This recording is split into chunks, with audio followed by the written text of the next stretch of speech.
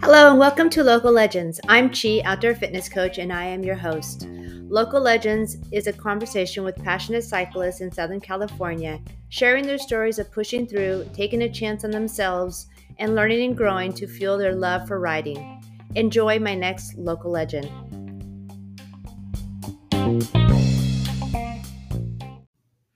Hello, everybody, and welcome to episode 38 with Dave Malwitz of Gravelstoke.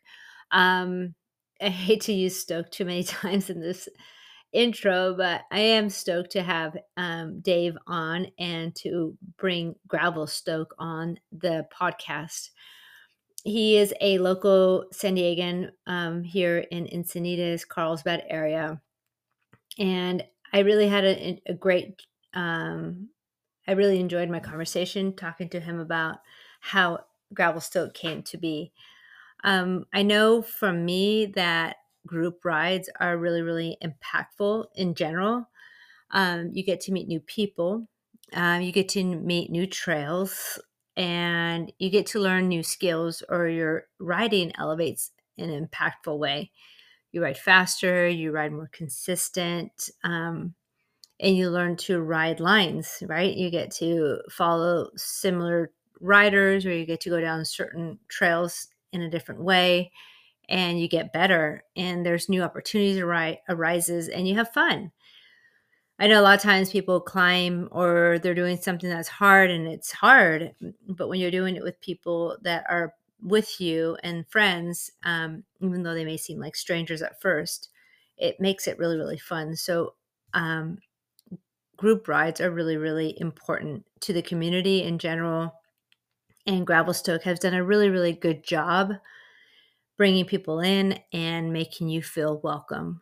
For me personally, I just wanted to kind of share some insights or some of my experience. I've had several group rides that have been impactful. I rode with the Wednesday night group in Penasquitos, maybe five plus years. I met my husband through that. I met some of my closest friends, my close girlfriend, Laura Minnick, through a group ride. And I got to learn lots and lots of great trail systems. It's elevated my own personal riding through group rides. So bringing it back to Gravelstoke, their rides precede them truly. They have equal parts fun, equal parts hard, and equal parts adventure. You'll be at places where you don't even know, like, you're in San Diego, but you don't know where you're at. You are having a great time. It's hard, it's fun, and everybody's there with you. So I'm really, really excited to have Dave on. This conversation is really a very spirited conversation where I was able to slow down a little bit and have Dave share with me more of his insight to adventure into Gravelstoke and the culture of riding. So enjoy this conversation with Dave and about Gravelstoke. My next local legend, Dave from Gravelstoke. So thank you for being here. Yeah, thank you, Chi. It's an honor to be here. Yeah, congrats on your third year of doing the podcast. Seems to be doing really well. So. Yeah, thank you. Well, it's people like you and what you do that make this a really truly enjoyable part of the experience for myself and for everybody. I'm really happy to have you here. I want to know about Gravelstoke and what they are, who they are, what it's about. But I want to know more about you first. Okay. And your riding. Where did your riding come from and start? Like, if we go past, like, when I was a kid, having like really bad huffy bikes, like I'd say my first bike was a mountain bike. I got when I was in college. I think it was like a 1998 Specialized rock hopper. So it's kind of funny because they, a lot of the jokes around gravel are, well, it's just like a 90s mountain bike. So it's kind of funny that my first bike was like this rigid 26-inch hardtail or a fully rigid mountain bike. So that was my first bike, and I loved everything about like just the bike and kind of the aesthetics of it, the the build, the colors, everything about it. I was really into, and then obviously like the riding experience itself. Yeah, was just great. I think growing up, I had more of a skiing background. I grew up in Connecticut, and we were fortunate to have a second home in Vermont that we shared with another family. Cool. And so I grew up skiing a lot at Mount Snow, and so I think that was kind of my childhood. Was a lot of it was about just being outside and skiing, and I remember my brother and I like studying trail maps and like kind of planning our like route for the day. Like we wanted to hit all these trails. So I think some of that in me like translated very easily to the bike. Just riding like up and down local hills is sort of like going up and down a mountain on a lift with skis. Yeah. So wow. So when you got the bike, what did you kind of do the same thing like you did with the skis? You just started mapping stuff out, or did you use it more for getting to and from school? Yeah, I mean, the first few years I was in school, so we'd kick around campus, riding around, but occasionally would kind of explore local trails. And then I was in grad school, and that bike got stolen, so I didn't have another mountain bike for I don't know a few years. My wife was like, "Hey, you should really get a bike." We were in upstate New York at that point, around like 2005 probably. Mm-hmm. So I got another rock hopper with a front suspension, and that's when I really started kind of enjoying like finding routes, riding the whole route, piecing together like different parts of routes, and just exploring a bit more in the different kind of trail areas that we had. Is this here now in San Diego, or is this still a bit? No, this was in. So we lived in a couple different counties there, Orange County and then Dutchess County. So it's like an hour and a half outside of New York City, up the Hudson River. Okay. So yeah, really good mountain biking in that area, and I didn't have a road bike until I moved out to California, which was in 2010. Okay, why did you get a road bike?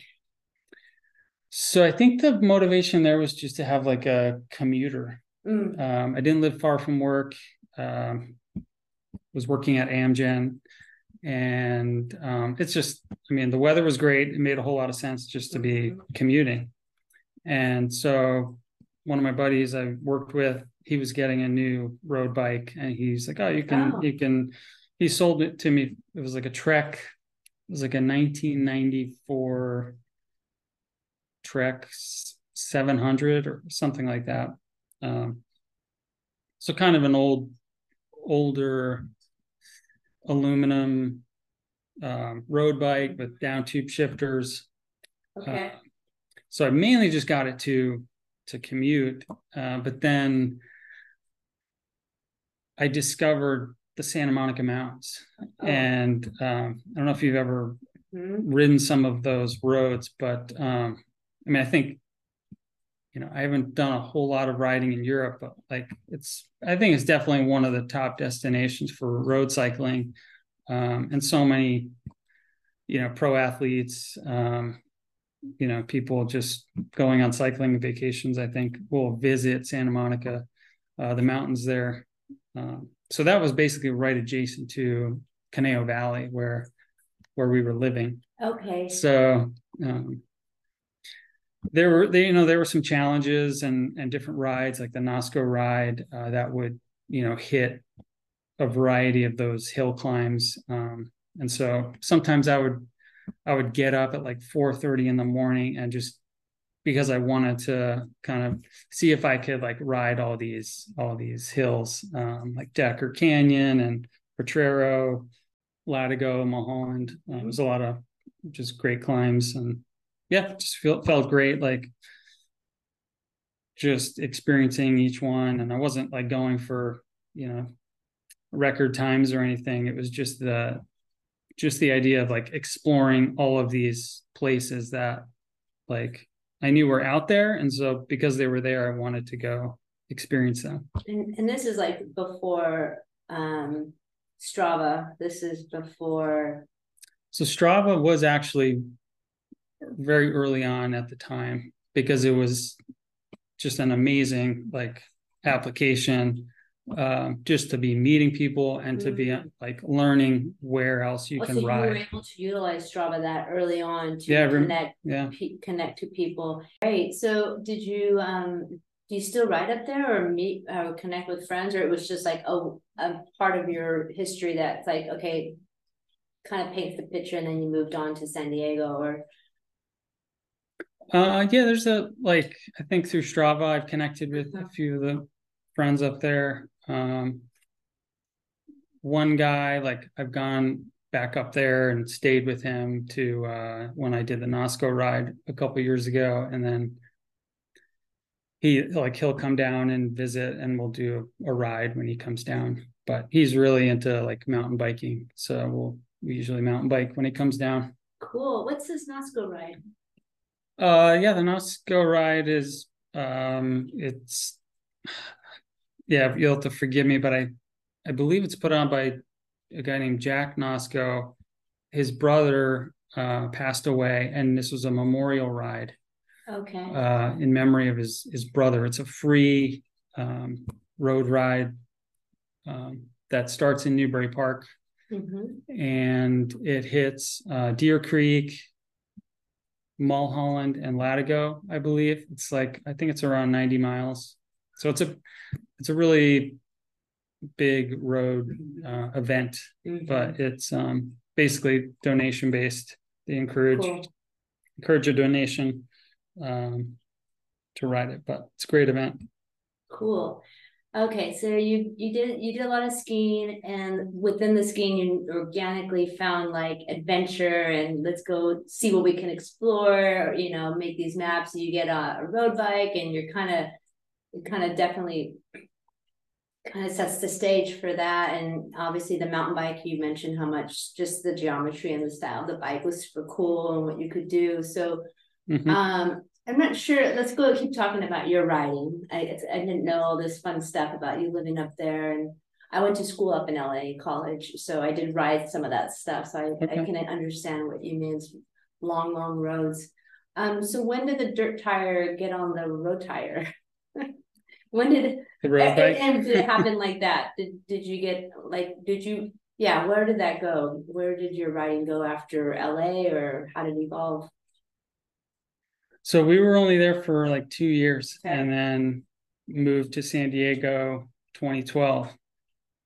And so I still had the Trek, and was using it for commuting. And I was really I had some mountain bike. I don't even remember what it was. It was probably another rock hopper. That's another story. But yeah, so I was just I was focused very much on my job, because I just started a new job that was very intense.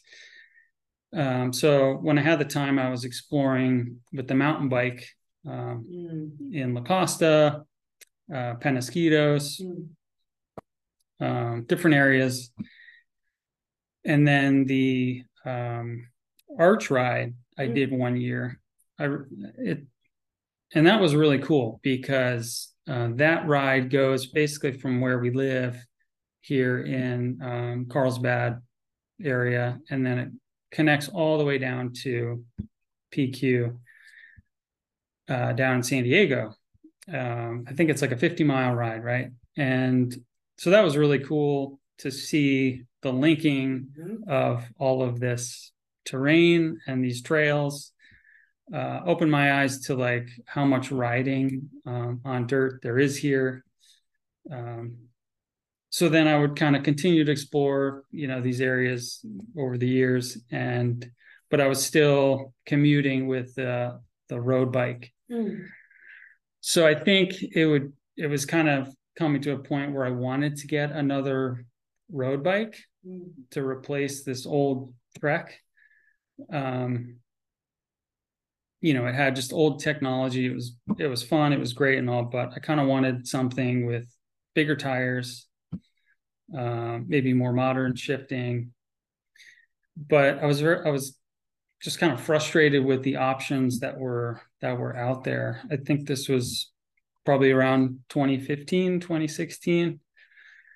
So I was mainly looking at cross bikes at the time, but I wasn't crazy about the kind of the geometry. Is much more kind of a race focused geometry. And I think the tire size was sufficient. Also, like just the rim brakes. I didn't want those cantilever brakes, I believe. I wanted, the disc brakes. And those were really actually just starting to come to not even road bikes yet, but really like the cross bikes. So I ended up going with Specialized Diverge. They had it back then. So yeah, Specialized was, I think, a bit ahead of the curve on that one because and they didn't call it a gravel bike. You couldn't find that word really on their website. It was in the adventure category. But I remember watching a Due North video, which was just some kind of creators. The Nord brothers had put out some content, and Specialized must have gotten behind them because they wanted them to use their bikes in this video, and it was filmed in Marin. And part of the story was like the Grasshopper series that was happening, because that has been going on for a number of years. And so the bike, it was a great video. The bike was actually exactly what I was looking for, because it had the disc brakes. It was alloy. I got a good deal at Bike Bling at Escondido, and fit up to, I don't know, 38, 40, something like that. I remember you couldn't get anything bigger than like a 38, and that was very, very tight. So then I had a bike that I could actually do my commutes, but then I would incorporate things I had learned through mountain biking, basically. This is where where it comes together. So you got the bike, so stoked. And did people tag along? They were like, "Hey, Dave, where are you going today?" And they're like, I know. I think it was kind of the opposite. I think people were like, didn't really understand it. Like I would show up at, like, I think it was a wolf pack ride, or and I've got this like adventure bike, and I've got SPD cleats, and like nobody's talking to me. They're like, okay, this guy's a joke. So the whole vibe of like, I like the idea of like group riding and these clubs, but I did not like the culture. So I didn't really do much riding with people on the road.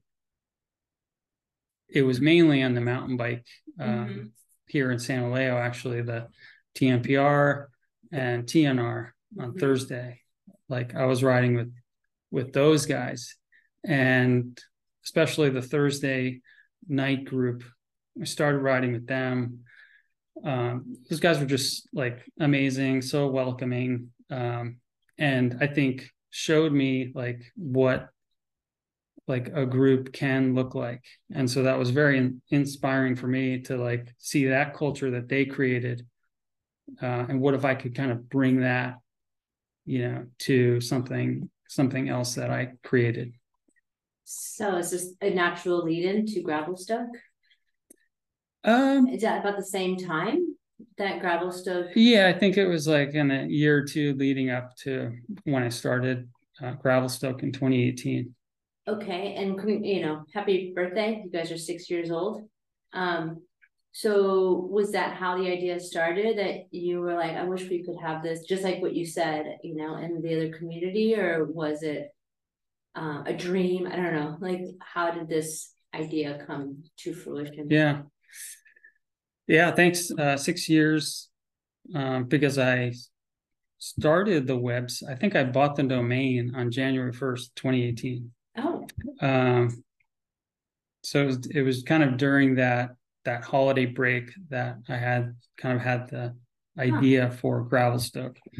But leading up to it, actually, I really had no intention of creating creating like a website or even a community or doing rides or anything like that. I actually wanted to make some like interesting apparel pieces like specific for gravel. Okay. But I knew nothing about like making anything. So you a designer? No, like I did a lot of initial kind of brainstorming with my brother-in-law, Sims Kelly, who lived with us for a couple of years. And so we were always like kind of throwing ideas around about this or that product we could create.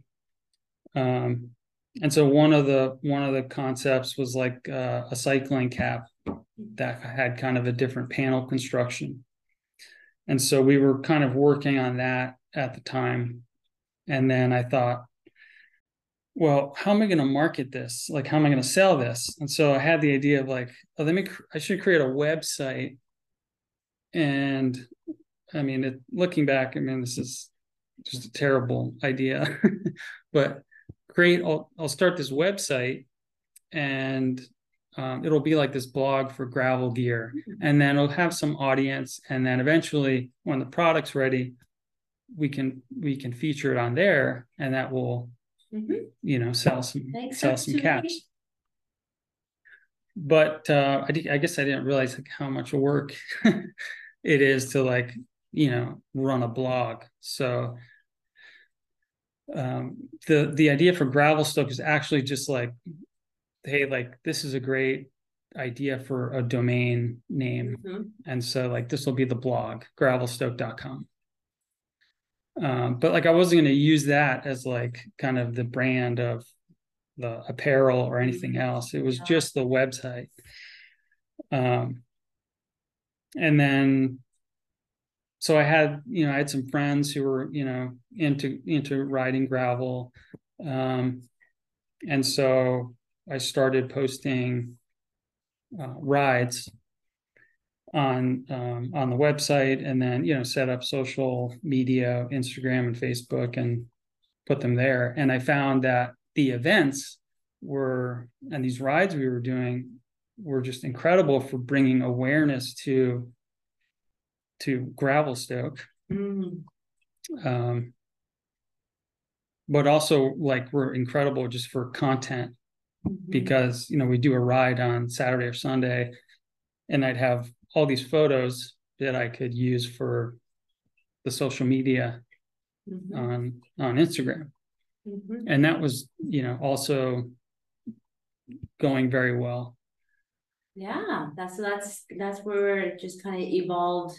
You're like, oh, I want to do this, doesn't really work out, but then you start doing this, and you're like, well, that worked out. And so it just kind of evolved. And what did you mentioned like the culture of the road, and this is, I'm not judging anything, I'm just kind of how you didn't feel as welcoming, and then you're like, I want it, and then these people made you feel welcome. Culture is an interesting thing to try to create. because it's very subtle. You can't just be like, everyone bring in your happy face and everybody, we're going to be happy together. It's very a subtle vibe. How do you care about creating the culture? Like, or is that a big part of it? Do you want to make sure people are welcome, or you just want to go on a fun ride, or both? No, yeah, I think the culture is really important, like what people experience, right? Because if they come and do a ride and they feel welcome and they feel like, these are my people, then they're going to come back. I also think the culture attracts certain people or detracts other people. So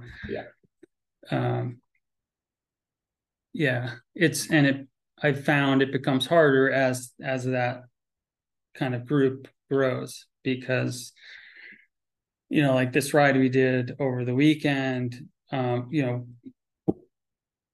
love them, but like we have some like really strong riders that will come to the rides, and it's like I am definitely not one of those people.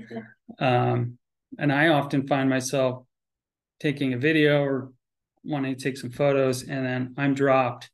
Yeah. And everybody's off, and so then it's like frustrating because it's not they're not doing it on purpose or something, but it's important, I think, that you set up some things up front clearly, like, okay, well, guys, we're going to regroup.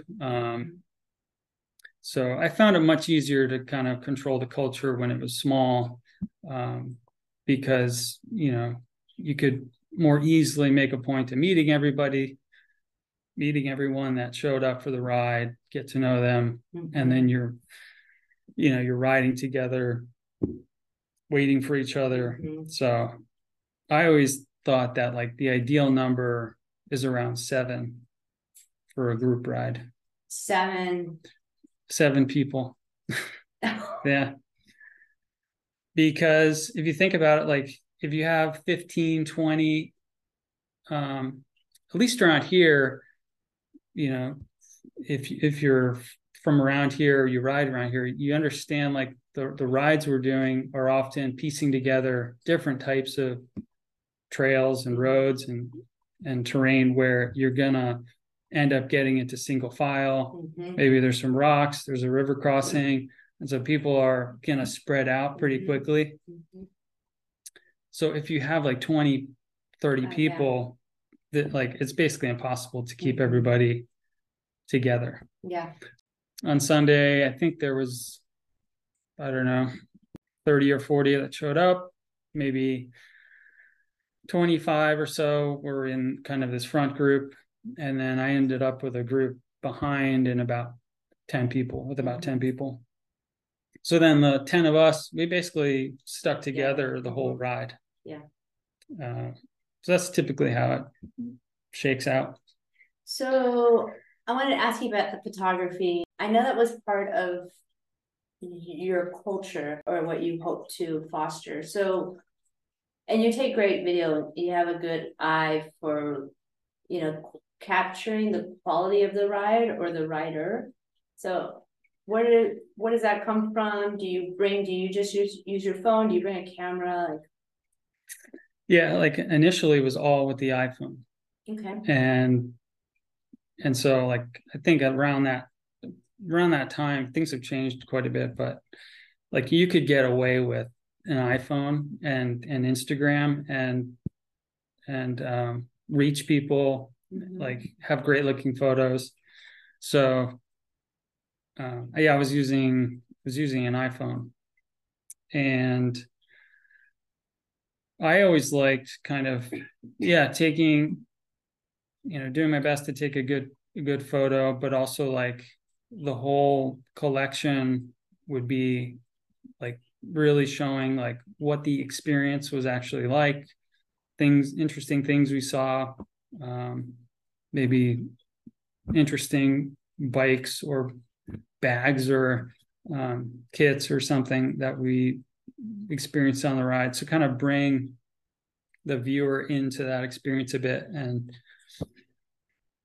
hopefully they're like, that looks sweet. I want to be a part of that, or get inspired by that. Yeah, that's awesome. And I can only imagine how hard it is to take video or pictures and then try to catch up to the group. So there should be some kind of like a not whiplash, but the opposite, where you get stretched out from, you get pulled back into the group. So tell me about how many 6 years you've been doing this. How has it evolved? You said it wasn't intended to start out the way it did, and now it is. So, because only on your website I saw a picture of the United States and all these dots, and so I can only imagine those are the people that are on Gravelstoke. Yeah. So initially, like with the blog, I was posting just interesting products, maybe like a route we did. And then what started happening, which I really did not expect, was brands were reaching out. Oh, really? And saying, hey, can you like try this product? Can you come? I remember Canyon invited me that year to, I believe that was when they were launching the Canyon Grail, the hover bar. So they brought me in under embargo, and so I was like, with these guys that had been, well-known editors, like Spencer Pallison. Spencer Pallison, is that his name? Yeah, maybe that's somebody else, but anyway, well-known publications, and me from Gravelstoke. So that was like totally new and cool experience for me.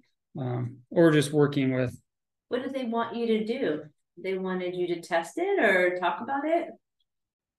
Sometimes they kind of want the knowledge of the gravel. Oh. So like help them come up with a route or something for the media. But I think they're also interested in having the experience kind of shown on the Gravelstoke channels. So, sharing the social media, what the experience was like, and then posting, like a article on the website about the bike and about the experience. So that's something I've been able to do a few times, and it's like I really, really enjoy that experience. I think part of it is like the excitement of like being able to be a part of a launch, because there's like a specific date where there's a bike or something that will be announced. So you have this specific amount of time, and that's helpful for me because I kind of like to work under pressure. Yeah. So you put everything together and publish once the embargo lifts. That's cool. So, okay, so when I asked you about what's evolved, that was something that you didn't expect, brands reaching out to you. And that's fun. The expert of gravel. I mean, they just go to gravel and they find you. What about the people so obviously your friends are part of your group, but like, how did you reach out? What does that reach look like? And how has that grown? So I think that like through the rides, like the community was like kind of naturally happening, because they would, they'd come every weekend to do the ride, or so. And then also early on, we made a run of kits, and everybody in that kind of initial group, got the kit. So then you have like this group with these kits, right? So that it's kind of an identity, I think, for people. They're a part of something. And so I think probably the kits were a vehicle to like bring people together. So that was, and that's something we'll do every year. So every year that kind of it was kind of natural to like, okay, let's try to grow this group and this community. um, you know, they buy the kit, and they kind of feel like they're a part of it. um, yeah, so then I also, question about the kit real fast. yeah, sure. They're pretty cool. They're cool kits. They stand out. Their colors and their design. Is that something that you do, or is that something you get help with? Yeah, so my brother-in-law helps quite a bit with that. So yeah, like the initial logo, which I don't have here, but it's kind of like this angled chevron thing. So that I actually built that in PowerPoint, the first version of it, and it was just like these three shapes, identical shapes overlapping. Oh, cool. And it was meant to just signify road and mountain and the intersection, right, of that. And Sim saw that and he's like, oh, like you can't do that. So like I didn't know, but why? Well, I mean, it's fine that I did it, but he was thinking more from like a print perspective. Oh, okay. If you want to apply that, to different things, you kind of want a one color, I guess, or two color. So, like, if you think of just famous logos, like they can be black or white or a color or whatever. So having three colors was not advantageous, apparently, to be using for branding. So he took it and kind of broke it down and came up with the final logo in CAD. So he's helped quite a bit. Other ideas I'll have, like there's a diamond logo that says Gravelstoke. It kind of feels like a kind of adventurer vibe.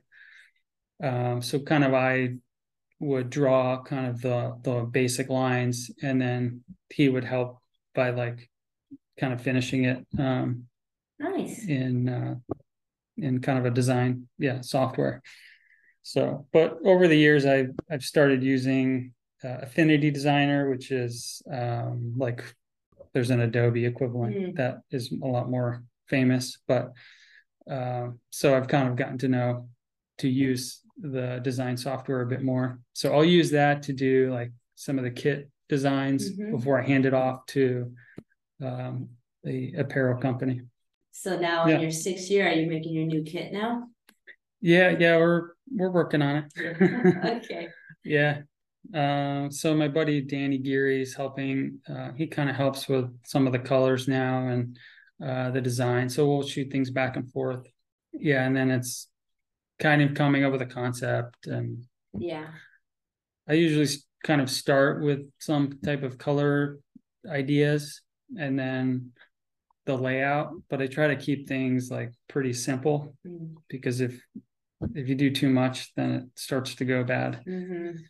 Yeah, sorry, I interrupted you. You were talking about how you've been growing, and you mentioned how the kits is one way that you've created. You still haven't said club, so I still don't know what it's not a team or community. This one way to bring everybody together. How else do you bring people in or outreach and give back or share the love with them? So I did start a team. Oh, okay. Well, I mean, it was basically called the development team. Okay, yeah. Which was kind of making fun of like the road culture, because they have these Devo teams, and they're kind of these young, young guys coming up, or girls. So I just kind of borrowed that. But then it was dev team for short. So that was basically an open invitation. So I thought maybe if we call it a team, then it can be a little bit more of something that people are a part of. So I did that for for 5 years, and we had, like 300 members across the US, a couple in Canada. Wow. So Wow. yeah, it grew into a pretty nice thing. But I decided to pause that actually for this year, just to kind of take a step back from running this team, because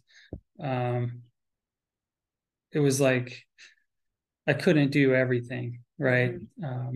So I kind of wanted to step back, go back to kind of some of the basics, kind of revisit, like, this year, what do I really enjoy doing, and have strengths in, and the time for, and dedicate more to that. So but I guess, yeah, some people just kind of consider it a club, but I don't really have much experience with teams or clubs. You do now.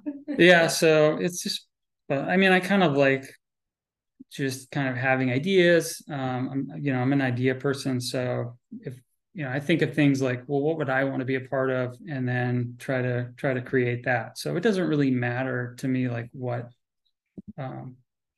other clubs or teams are doing, even though it can be kind of hard to like forge your own path, because I felt like there are pressures, maybe it's just in my head, but like to kind of follow like this path, like, no, you do a club, and you put on events, and so whenever I've kind of done things that have been more the norm for the industry, I find like I'm not as happy doing that, even though I thought like that's what you're supposed to do. So it's, yeah, been interesting to kind of explore different things, and but I always like coming back to just seeing what ideas I have, and yeah, going with something I think is interesting and fun. Yeah, it's very good introspection to know, to be able to pull apart how you feel and what you've done, your decisions. I can completely understand that feeling of like, well, everybody does it this way, and but sometimes it's good to just start over and go, well, what do I want? So you said you have ideas and strengths and a new year. So what areas do you want to focus on, or is that to be told later? Something. Yeah, one thing. Yeah, I mean, there's a bike launch coming up, so I'll participate in it's kind of a media event. So I'm helping a friend with some routes, and covering that. And then yeah, I have worked on I guess talk about here. I haven't announced it yet, but it's yeah, I really wanted to do something after the Maui fires. I had been there a couple years ago with my daughter, to Lahaina, and we visited, and so that was just a terrible thing that happened over there, and they're still dealing with the recovery. So Sims and I had this idea a couple years back to do like what we call the Send It campaign. So it's all the proceeds would go to whatever cause that we've picked in the past, but we wanted to do something for Lahaina. So we use the Send It logo, and have Hawaii Wildfire Relief also on the logo. It's a t-shirt, but we used this very functional t-shirt blank, so it's actually like great for riding into. Oh, so you mean like the material? Yeah. Okay. Yep. Yeah. So Danny actually helped. Danny Geary, he's been in the apparel industry at like Volcom and Rourke. So he's got a really good handle on like what's available in terms of materials. So he pointed out this blank, and then so I had a bunch of those, and I wasn't sure what to do with them. But this was a great way to use those blanks and hopefully raise some money for. That's great. Lahaina. Yeah. And this is this year sometime or in the spring? Yeah, I think we'll do that sometime this month. Wow. Yeah. So hopefully by the time you air this, I don't know. That's cool. That's good timing. Yeah. That's a great idea. And your daughter's a part of it? And you said that you went with her. I wasn't sure if she was part of this idea as well. No, she wasn't part of creating this piece of it, but it's just a good memory I have of going to Maui with her. That's great. And then what about your events? Do you still plan to host those? And is Dirt Church's Gravelstoke event, correct? Yeah, so or should I not? We can No, that's fine. I mean, yeah, Dirt Church was actually an idea that I had with Tim Trevino, who runs Lost Cyclery, when he was working at the Cardiff Confessional. Okay. And it was the idea was like a fall gravel series. So we did, I think we just do rides like in the fall. And it was called Dirt Church. And it kind of made sense more maybe back then because we would end at the confessional. Yeah. So that's kind of where that name came from. But every fall we've kind of done a similar series and called it Dirt Church. So, but some people do get confused. They think all our rides are Dirt Church rides. But usually, yeah, I don't really like doing the same thing. Like you talked about the pressures, right? Like some of our guys are like, oh, we need to have a ride every weekend. And it's like, I get it, but yeah, I think that gets, to me, it doesn't stay interesting that long. It's people just kind of expect it and maybe it's not as special. So I prefer to just kind of have ideas for like different rides, and we'll do them, we'll post them on the website or Strava, and people just kind of come out. So the other event we've done is the Great Western Reroute, and that's typically in the spring. And that's a 1-day ride out in East County. For 7 people to sign up. For 7. The first year, yeah, it was 7 of us. Oh, really? Yeah. The perfect number. It was perfect. So I've never done the reroute. I think I just heard about it. Well, I've heard about it. So in case people don't know, you mentioned kind of where it is. Explain this route and why it's I don't know if it's notorious or just well known. Yeah, it's in some ways it's kind of maybe not well known, and that's the idea.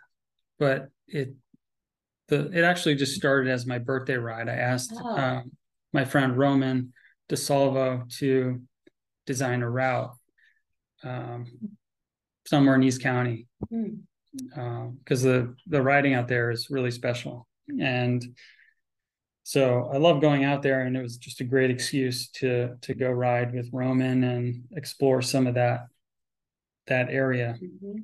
And it was so good that I knew, like, oh, we have to do this every year. Okay. So it's actually never been the same route. It's always been different. Roman moved to Reno area, I think last year or 2 years ago. And so Adam Cook, who lives in La Mesa and has been a big part of our crew for a few years. He actually joined because he wanted to do the Great Western Reroute. And now he's helping, like he helps every year with the route. Because I'd rather have somebody kind of local out there that really understands the area. Yeah, because there's a lot of private land. So if we have a group of like 50 people, you really need to be careful exactly where you're riding. Make sure it's all above board. Yeah, that's cool. I didn't know that. Yeah. That's your birthday ride. So there is something that's unique. I had two questions. One about like what kind of riding you do now, but I'll hold that one next for another time. You mentioned your friend that lives down, Adam, lives in La Mesa, right? Is that part of the idea? Is that people that are around the country could host potentially a ride? Like you guys would be all over the place, or is it always it's like people when they come here they get to like why would okay, so let me ask you this way. Why would somebody in Canada join Gravelstoke? Yeah, so there was a few things that I put together as part of the team experience. So everybody would get some gear, some Gravelstoke branded gear. We were doing Zoom calls every month. So we had on like wow. Yeah, so we had on some special guests like Jess Sarah, Ted King, Ian Boswell. So that was really cool, I think, for people to experience that. And then we had a Slack channel, so like a lot of people are on there and just kind of engaging with like-minded people. So and then they would get additional discounts on kits. Cool. So there you go. Yeah, I wasn't sure why people would join either, but I didn't know how to ask the question. I didn't mean it to come off rude. Yeah. But I was just curious if like when they come down, they get to ride together, or there's a community where people can reach out to each other and like, hey, you're Gravelstoke. I'm in your area. I didn't know if that's how it works. Maybe.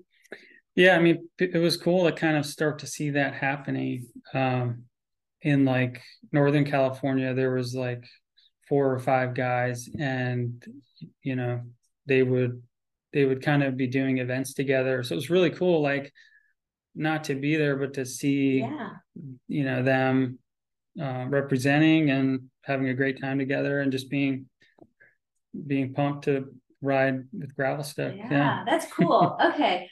Okay, so the riding you do now, you mentioned mountain biking, that you had a bike. I don't know if you want to talk about that story. So there's a story behind that mountain bike. But do you mountain bike anymore? Do you bike pack? Do Yeah. Or did you found the gravel bike and you're like, yep, this is the bike for me? So I definitely still mountain bike. Okay. Right now I have a Ritchie Ultra hardtail. Okay. So I always wanted to have like a steel bike. So that was like, I was like, I needed to get a new mountain bike. And so that's why I got that. And I can't, my history was hardtails. So I had ridden, some full suspension bikes for a few years, but like I wanted to go back to kind of the hardtail experience. So that's been really fun. And I really enjoy mountain biking still. And it's actually a great tool for exploring areas that I'm not as familiar with. Yeah. Because if you kind of like, it's really difficult looking at maps, and Google Earth and the different tools that are out there. It's difficult to know what you're going to come across if you plan a gravel route. So the mountain bike is a nice tool to kind of get a better idea of, oh, this terrain, this trail would be great. This one, not so much. Got it. So you still mountain bike. What about like bike packing and that kind of adventure? I imagine that seems to be something that you probably do. Not much. I've only done a handful of overnighters. So yeah, last 2 years actually, we've gone to Catalina, done an overnighter there. That's fun. That's great. I'm not, I haven't done multi-day. Like part of it is I'm just not great at the planning, and I think you have to be really good at planning, but also really enjoy that aspect. So like the overnight is like I can handle that. Yeah, there's just like an additional element of something I think to really go for those multi-day trips, but I need to do it at some point just to kind of get that experience. I also don't love like the bike feel with it loaded up. That always kind of kills the ride for me. Mm-hmm. So I've heard other people talk about that, but I don't know. I think there's other aspects of the experience that maybe I'd grow to appreciate more if I tried it more. Yeah, I can. Yeah, that's good stuff. I know that Catalina is a great place to kind of do it because it's somewhat supported. You have resources available and the scenery is beautiful. It's a great place to bike pack. All right, so we have a beautiful bike here in front of us. So tell me about, well, let's go, we'll film it. So if you're listening to this, I'm gonna clip this and put it on YouTube. Should we go somewhere outside? Yeah, we'll find a good place. Let's go to the bike and talk about all the good stuff. Yeah, so this is the open wide. Okay. So that's their gravel bike. So they also had the open up, which I know was really popular, and then they came out with this model. And what really drew me to this one was the tire clearance. So in the back, it's kind of unique. It has a double dropped chainstay. So that allows for tires up to 650 by 2.4 inch or 700. This is a 700 by 45. I think I could go a little bit bigger, but I think it fits maybe up to like a 48. But I really prefer 650 most of the time. But this is some test wheels that I'm reviewing. Oh yeah, you got Spinergy wheels. Yeah. So these are the Spinergy. What is it? GXX. They're gravel carbon wheels. Mm-hmm. I have on here with some Pathfinder 700 by 42s. So we have a mullet drivetrain. So yeah, it's great gearing for all kinds of off-road adventures.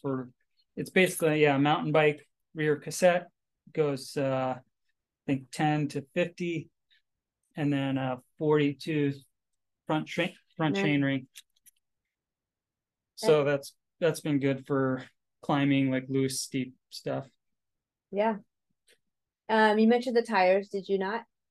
Yep. And then what about the rest of the like little bags and all the good stuff that you have on here? So we've got an NV stem and handlebars. They're gravel handlebars that have a nice wide flare. Tram, force, axis, shifters, and XX1 rear derailleur. Maybe the seat post is kind of interesting. Yeah, it's ask about that. It's a suspension seat post by a company called Redshift. So it does have like a little bit of give in there. You don't really. It's not distracting, but it just kind of takes the edge off, and it's a lot of the designs I don't really care for, but they redid it, and it's a lot cleaner, so it doesn't distract too much. Cool. Visually, at least. And then this is an Aragon all-road core gravel saddle. Mm-hmm. The bag, I really like these bags. They're it's from Outer Shell, which is based in the Bay Area. Mm-hmm. So they make all their bags at their shop in the Bay Area. So I really like that, supporting a bag company where they make things here in the U.S. Nice. Got your light Yep. and your Wahoo. Yeah, I got a Wahoo Roam computer, which I love. It's really, really good for exploring the maps on there, loading routes, makes it really easy to explore. And then, yeah, a Nog front light. Also interesting about this bike is the fork is custom painted to match the open frame. So this is like the Yeti turquoise that they inspired this color for open. And then I just love the color so much. I got a Envy Adventure fork, and then had it custom painted by Joe Bell in San Diego. Very cool. So it's one of a kind. I love it. Yeah, thank you. Thank you for doing that. What a pretty bike. Cool. So now that I've learned about you and your riding, Gravelstoke, and where you've been the last 6 years, obviously this is a passion project, right? You're not making money. You have a full-time job. Right. How does this all, how do I ask this question? It's kind of like a complicated question in that, what are you proud of, or what have you learned about, like how's things evolved? I'm not sure if the answer is really a clear one. It could be like a big thought, but looking back over the last 6 years, or even when you first got a road bike, like where you are now. And yeah. I mean, I'm just really, I think, grateful for the experience. Someone texted me after the ride, and he's like, I'm just like so thankful for what you do, because like he saw it as like a big sacrifice that I was, sharing all these rides with total strangers. And I was like, no, it's great, because I never would have met all these people and connected with so many cool brands if I hadn't, put myself out there and, created these experiences for people, and, had the opportunity to create. So for me, it is like a passion project. But it's also like really, it's really fulfilling. And I've learned so much like through the experience. Yeah, that's cool. Well, your reputation precedes you in your Gravelstoke. Your rides are known for being diverse and finding trails. Like I didn't know this trail was here, and so I think that speaks to itself on what you do and what you provide for people. And you bring out really good riders. I mean, sometimes they're really fast, but you just bring out riders that you have to be able to hold your own when you go on your rides. They're normally have a lot of hills, right? You're not afraid of hills, and you always do a great job regrouping and making people feel like they're wanted there, as opposed to just leaving everybody in the dust. So thank you for what you do. This is the first time I've had somebody with a group on the podcast, and I think that groups are probably one of the most impactful ways that they can influence riders. I think it's important to recognize what your time and effort. So thank you. Yeah. I mean, I think the community side is, if you haven't experienced that, definitely put yourself out there and do that. Because it definitely enhances the whole ride experience if you're sharing that with other people. Yeah. Good. Well, good luck with the project. I'm looking forward to the send offs. Send it. Did I say it right? Send it. Yeah. Come on, Gene. Like a mountain bike. Send it. This I'll have this on the notes so that people want to look more into it when, the way that it once it gets out there. I'll have information to support that, and look forward to more rides with you. Great. Thanks, Chi. Yeah, thank you. Hello, everybody, and welcome back from this conversation with Dave. I hope you enjoyed it. I found it very, very inspiring and very insightful. I really appreciated Dave's thoughtfulness throughout the conversation and giving some really mindful responses. Before I forget, we had a lot of conversation about different things that came up. So I just wanted you to know if you are like, Chi, I want to know more. Yes. Okay. So the links for the Send It are in the description. Information about Gravelstoke and the website are as well in the description. Instagram and the Strava Club. So if you want to learn more about the rides, they're all in the description. As well as the video for his bike and his bike setup. So that will be a link for YouTube that I will put up as well. So all of that will be linked up. So please know that. Something to note, and this is just more personally, and if you follow Outdoor Fitness Coach, Local Legends, I tend to go fast. I sometimes trip over myself. My words are in front of me, and then I catch up to them. I thought that was I really enjoyed talking with Dave. He definitely pulled back the speed of my thoughts, and well, as best I could, and it really was appreciated his thoughtfulness in this conversation.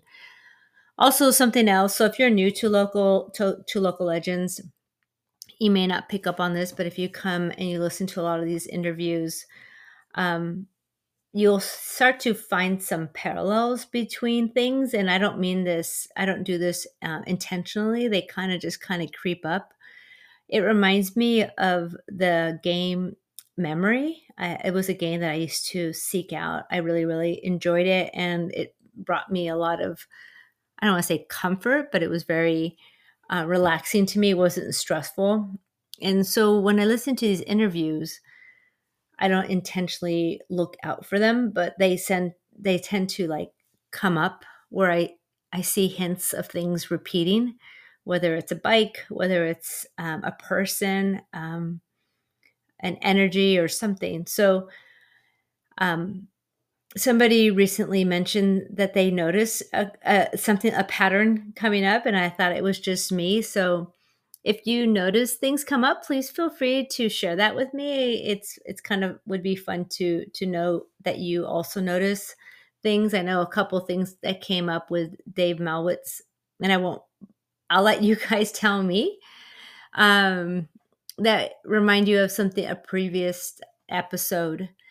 And that's kind of what happens with local legends. I just let things kind of roam, and I note words, I note people, I note places, I note bikes, and I try to find a theme. I try to, if I hear a name multiple times, I definitely will research that, or a bike, or whatever, a place. So anyway, I just wanted to bring you up to, I don't want to say up to speed, just letting you in on a little bit of insight so that you're also privy to it. So, and happy to share it with you as well. So if you notice a parallel or a theme or something come up with Dave that you are like, oh, gee, I noticed this with a previous person, please reach out. You can email me at chi@outdoorfitnesscoach.com. By no means is this a challenge or I want this to be super conscious. I just wanted to let you know something that I am, a little something about my little brain. So anyway, thank you guys for listening. Have a wonderful, wonderful day. And I hope you enjoyed this conversation as much as I did with Dave.